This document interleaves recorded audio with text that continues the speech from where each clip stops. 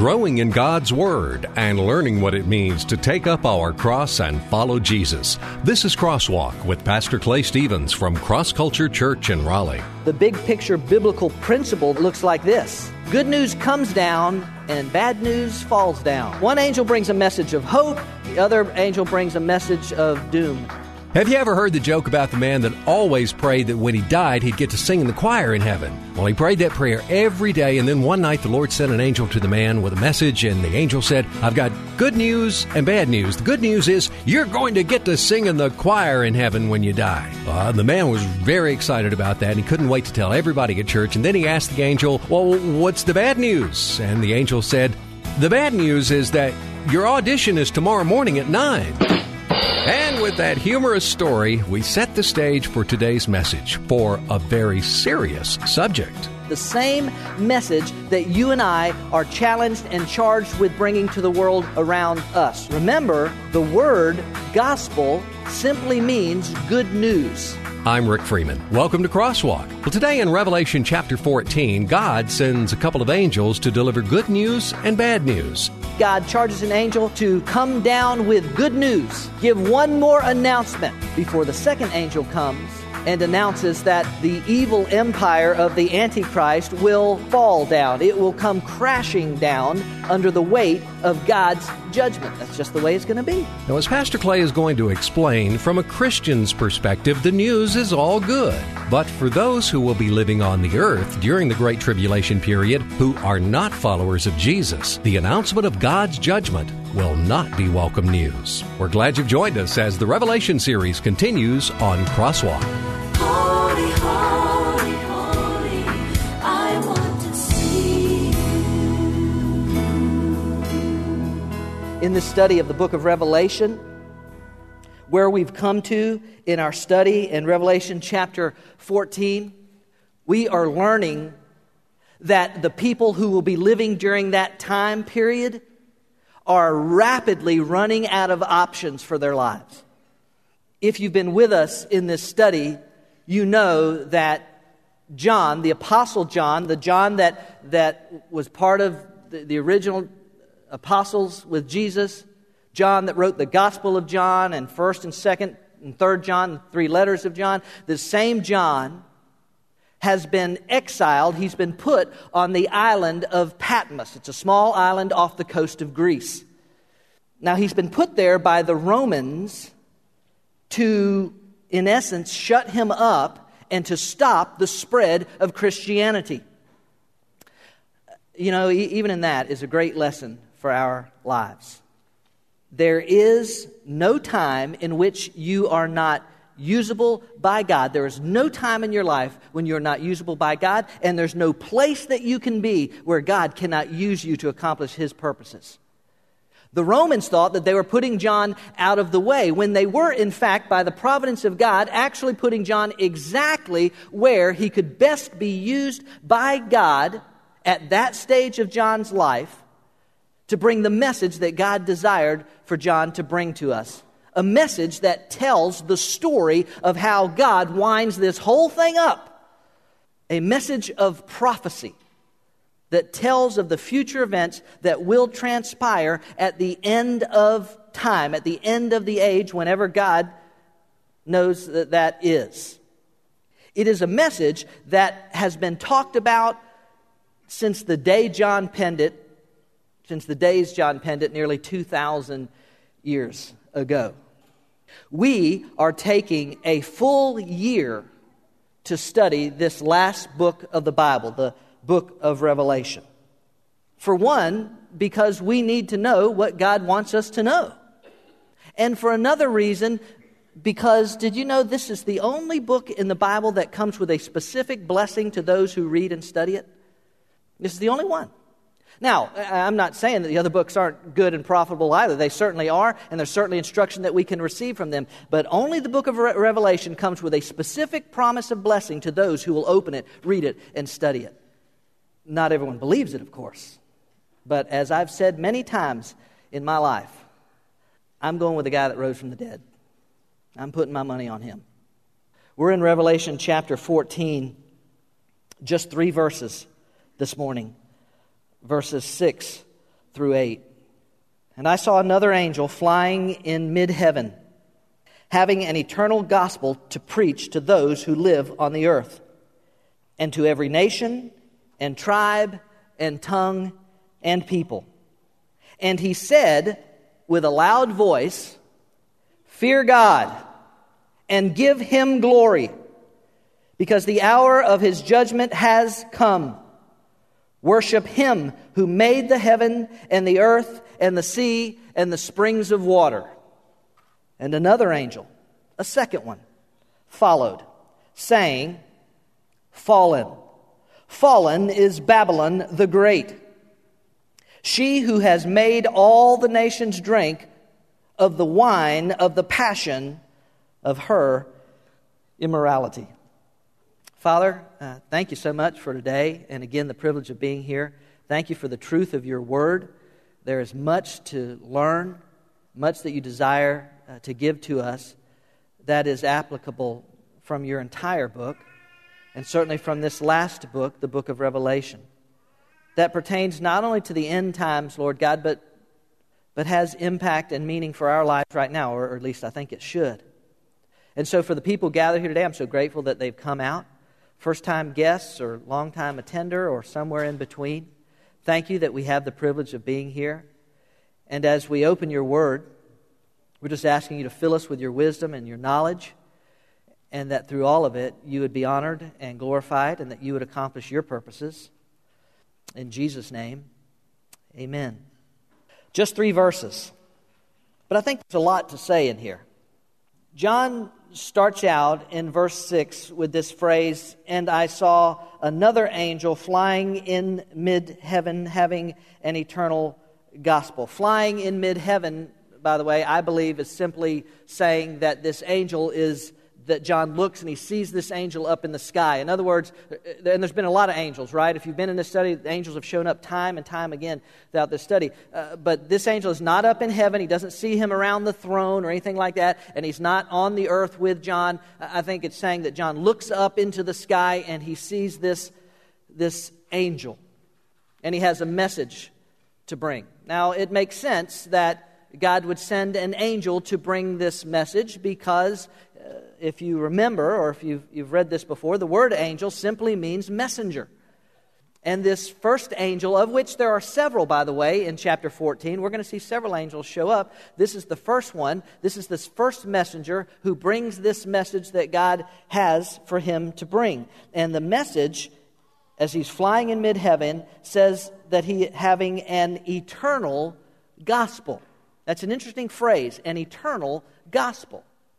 Now, the question is, what does this phrase mean? What is meant by the phrase eternal gospel? Let me tell you that there are mixed opinions on this. There are some people that believe that this gospel message is simply a message of judgment, that God has sent this angel simply to announce that his judgment has come. I am of the belief, however, that this message that John refers to as an eternal gospel, I believe that this gospel is the gospel. I believe that the eternal gospel that this angel is announcing here is the gospel, that it's the same message that you and I are challenged and charged with bringing to the world around us. Remember, the word gospel simply means good news. That's what it means, the Greek euangelion, good news. And one of the reasons I believe that the message that this angel is bringing is actually the message that you and I are called to, that it's the message of salvation, that it's the message of hope, is because of the very fact that it's referred to as a gospel. Remember, the word means what? I just said it. Word means what? Good news. And pardon my English, it ain't good news if it doesn't offer some hope. So I think that this angel is bringing this message, this offer of hope to the people, having an eternal message to preach to those who live on the earth. So the angel is bringing a message to the people. And I believe that the message is this message, as I said a moment ago, that offers hope to the world around them. If you've been with us in this study, and just to remind you, if you weren't, or to remind you, or to bring you up to speed, if you weren't with us last week, chapter 14 of the book of Revelation is like God hitting the fast forward on the DVD button. God fast forwards to the end. He shows us what the end looks like before the story in the book of Revelation, as it carries on out. Before the story actually gets there, chapter 14 fast forwards us to it so that we can see it. Now, the details, much of the details will come out in the chapters as we progress through it. But chapter 14 is basically a synopsis of the events that will transpire at the end of time. And I believe what we are seeing in verses 6 and 7 is God sending an angel with this message one more time, offering hope to the people living during that time. It will be a hopeless time. By the time we get to this point in the tribulation period, it is not a good time in the life of the people living. The Antichrist will be in control. He will have established his kingdom. We'll talk more about that in just a moment. And the people living in the world will have very little hope. But the angel comes, I believe, with one more opportunity for the people to respond. And we've already seen in Revelation chapter 7, the 144,000 converted Jews who come to faith in Jesus that go to bring out a worldwide evangelism. We've already seen that. We've already seen in Revelation chapter 11 the two witnesses that come to proclaim and to substantiate, verify the Word of God. And here in Revelation chapter 14, I think what we're seeing is one last chance for the people to respond. At this point in their lives, the establishment of the Antichrist kingdom, they have a choice to make. People are receiving the mark of the beast. We talked about that last week. We'll talk about it again some more next week. But God comes, God sends an angel one more time to offer one more piece of hope for them to respond to it, flying in mid-heaven, having an eternal gospel to preach to those who live on the earth. And then in verse 8, a second angel, another angel shows up, saying, Fallen, fallen is Babylon the Great, she who made all the nations drink of the wine of the passion of her immorality. Notice that there is no mention of the word gospel in this message. No mention of this gospel, this eternal gospel, no mention of gospel at all. The reason is because I don't think there's any good news in this message for those to which this message is intended. This message is purely an announcement of God's judgment that is about to fall on, as the text says, Babylon the Great. Now, in the Old Testament, Babylon was a city. It was a great city. It was a magnificent city. It held, in fact, one of the ancient seven wonders of the world, the Hanging Gardens of Babylon. It was apparently, by all historical accounts, an absolutely amazing place. But it was also a place of decadence and sinfulness and immorality. And if you remember the history from the Old Testament, God's people were carried off into captivity to that very place. And God's judgment eventually fell on the city of Babylon. But in prophecy, in end times prophecy, it appears that Babylon the Great is used to symbolize the Antichrist's economic and political system. That world system that we talked about over the last couple of weeks that he is going to establish on the earth. There's a religious branch of it, and we talked about that last week, but there's also an economic and political system that the Antichrist will set up. And the implication of the message of the angel here in verse 8 is that God's judgment is going to come on this economic and political system that the Antichrist has established on the earth. Remember, basically setting himself up as king, as God, as ruler of everything.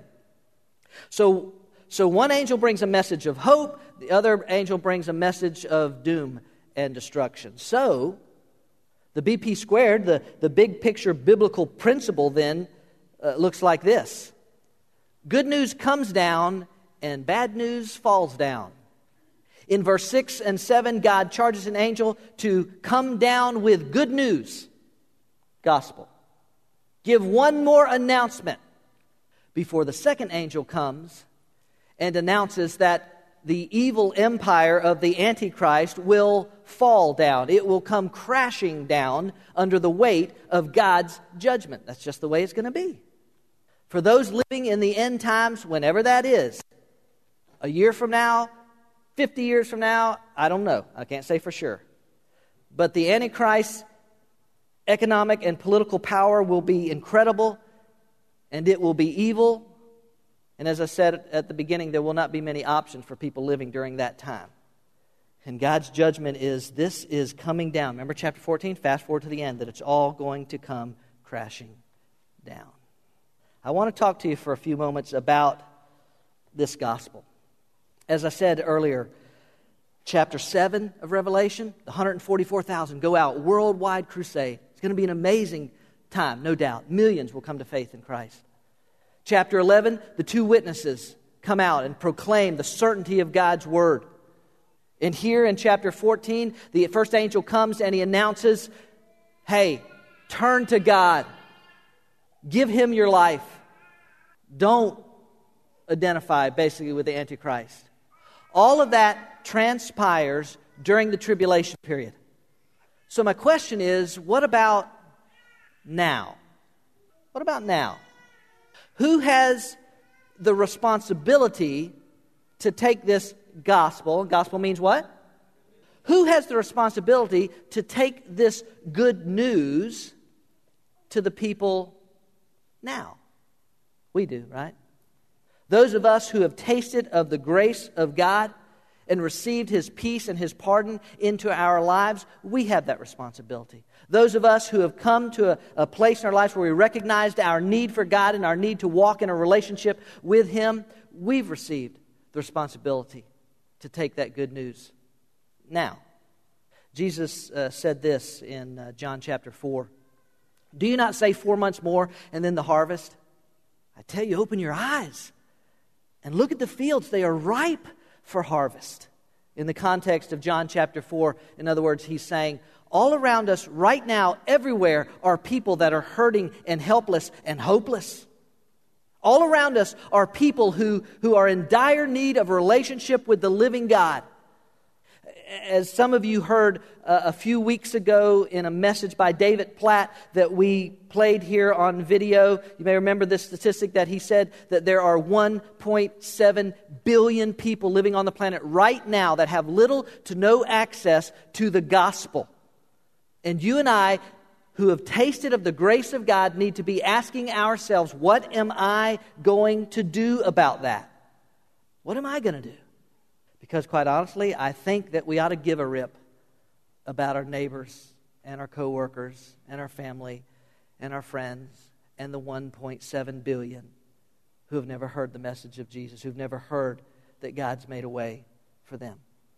So, what do we know about this gospel from this angel's message? I want to give you really just quickly just 3 ideas about this. What do we know about this gospel? Well, here's what we know about it. For one thing, we know that this gospel, this good news, is eternal. That's exactly what the angel calls it, an eternal gospel. In other words, this message, this good news, has eternal implications to it. Now, listen to me, ladies and gentlemen. I want you to stop and think about this for a moment, please.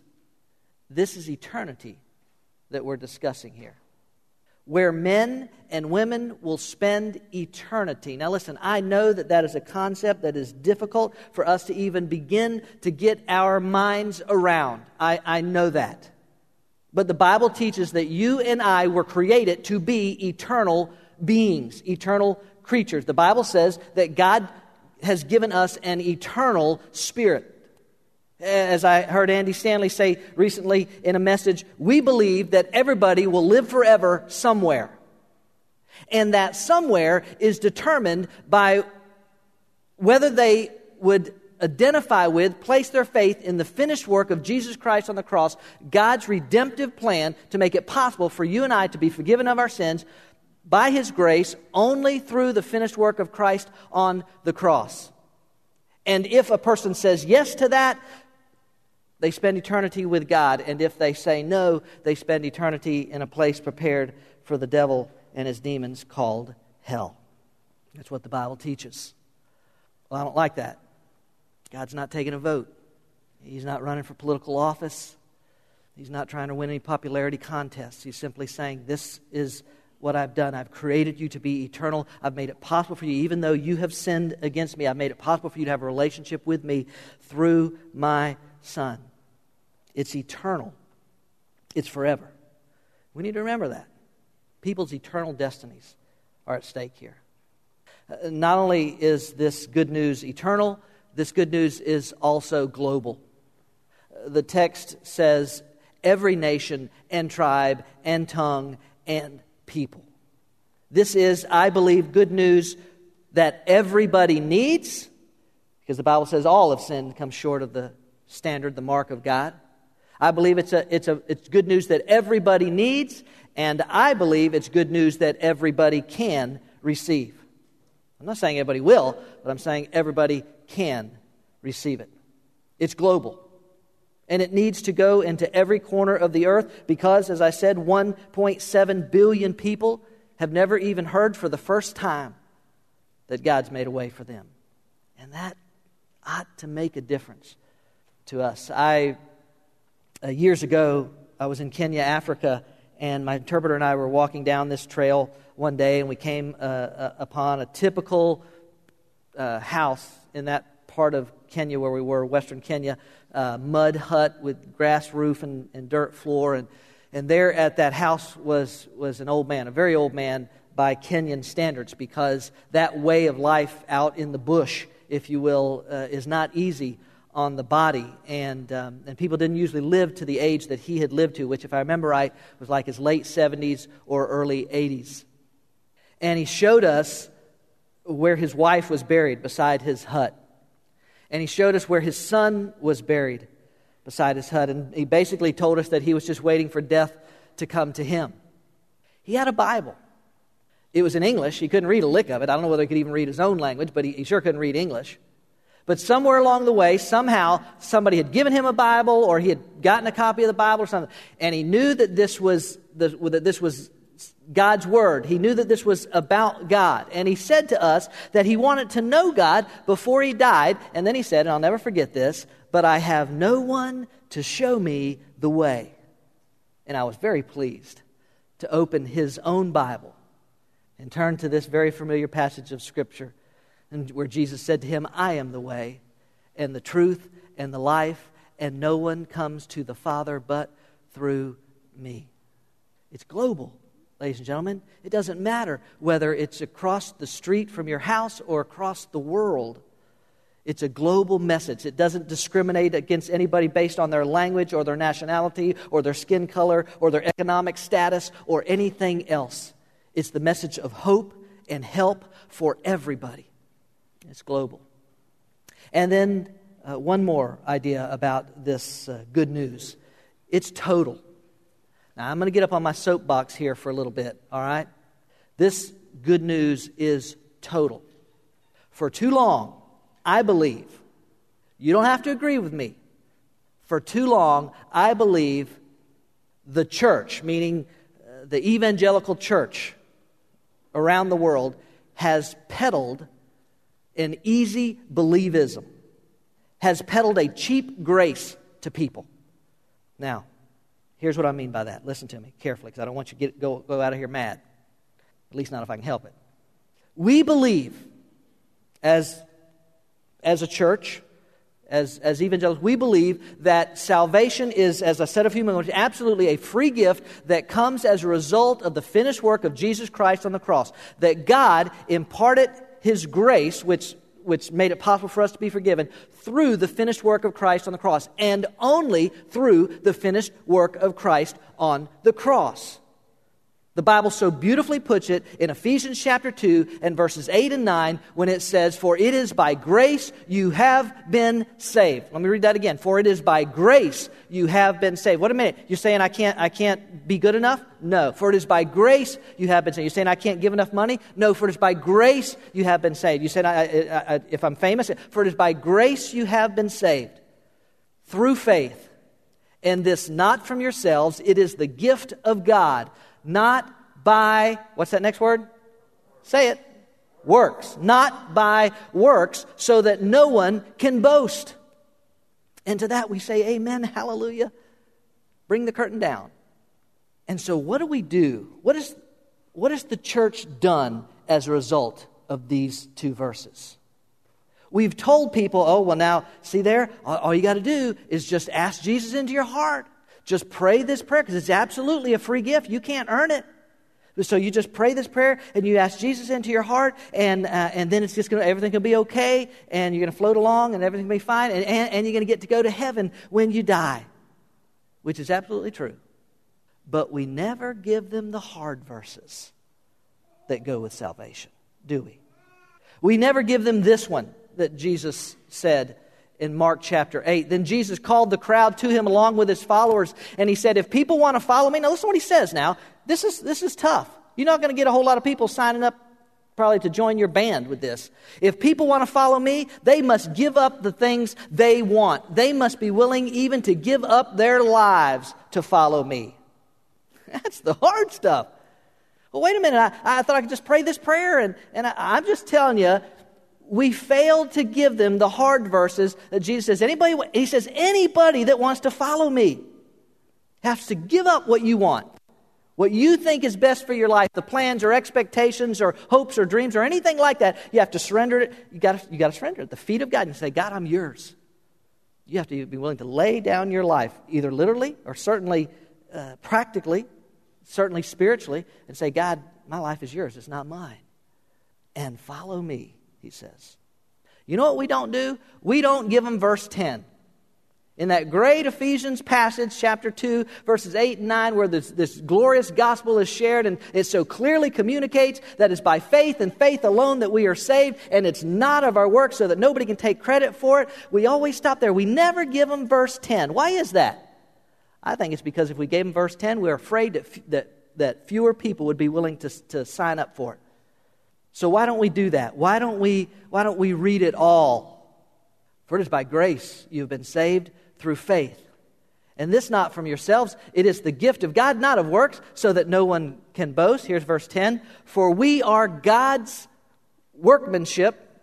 Here we go. For we are God's workmanship, created in Christ Jesus, watch this, to do good works, which God prepared in advance for us to do. It's the total gospel. Do you understand what I'm saying? It's the whole gospel. Can I tell you that some of the most frustrating conversations I have had are with people who have no interest in the church, no interest in the things of God, no interest in growing in a relationship with Him, no interest in serving, no interest in going, no interest in any of that stuff, but they'll look you right in the eye and they'll say, well, I know I'm going to heaven when I die because I believe in Jesus. Really? Which Jesus would that be? The one that goes around throwing out get out of hell free cards like pixie dust? Or the Jesus that said, if you're really my disciple, you will lay down your life and follow me? Because I'm telling you right now, one of those Jesus is biblical and the other one is not. It's the total gospel. It's the complete gospel. It's the full message that Christ died for your sins, and you can have a relationship with Him that will bring you peace and joy and happiness and fulfillment and contentment and forgiveness from your sins. And you're giving Him your life, and He's exchanging it and giving you His eternal life. He's calling the shots from now on. You're surrendering your life to Him and following Him. It's the total gospel. Listen to what the angel says there in that latter part of verse 6. Where he says, in verse 7, give Him glory. Worship Him. By the way, it also says, fear God. It doesn't mean to be afraid of God like you're afraid of the boogeyman or something like that. It means to be in awe of God. It means to recognize, at least in some way, who God is. I know we can never fully comprehend who God is, but to be in fear of God means to be in awe of God, which means to understand, at least in some way, who He is and what He has done.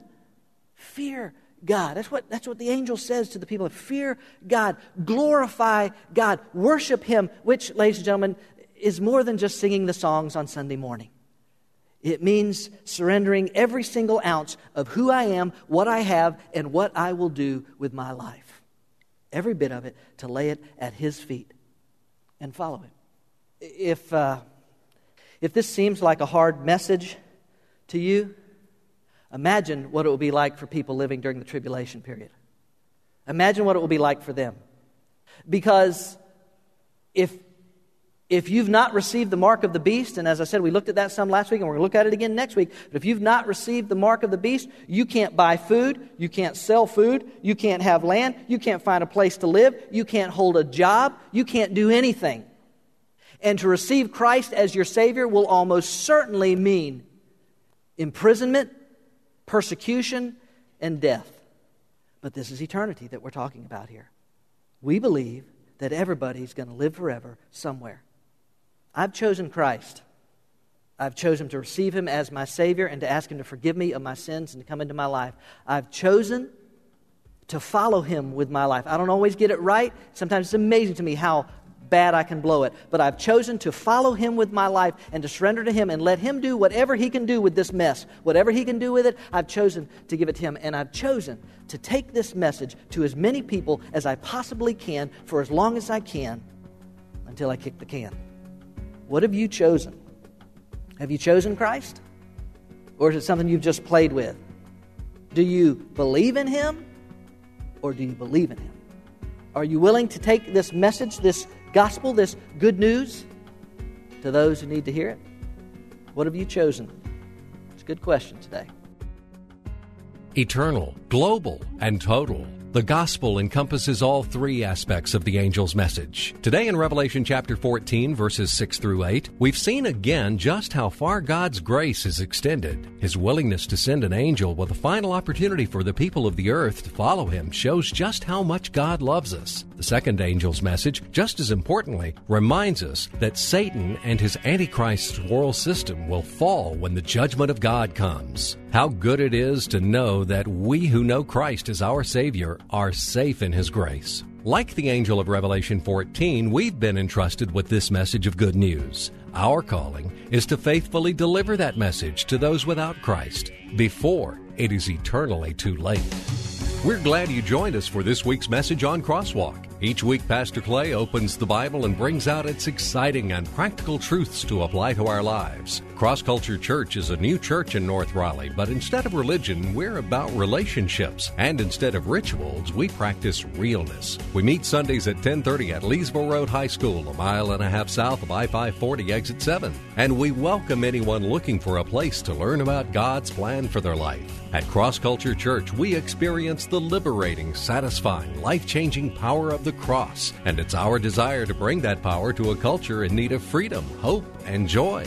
We hope you'll come join us on a Sunday morning. We'll save a seat for you.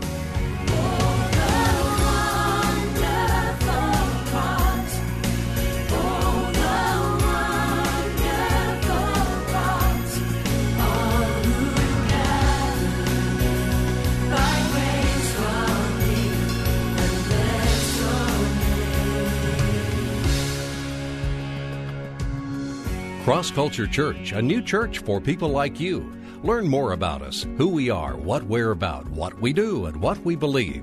Visit us online at crossculturelife.org. Cross Culture Church, taking the cross to our culture and taking our culture to the cross.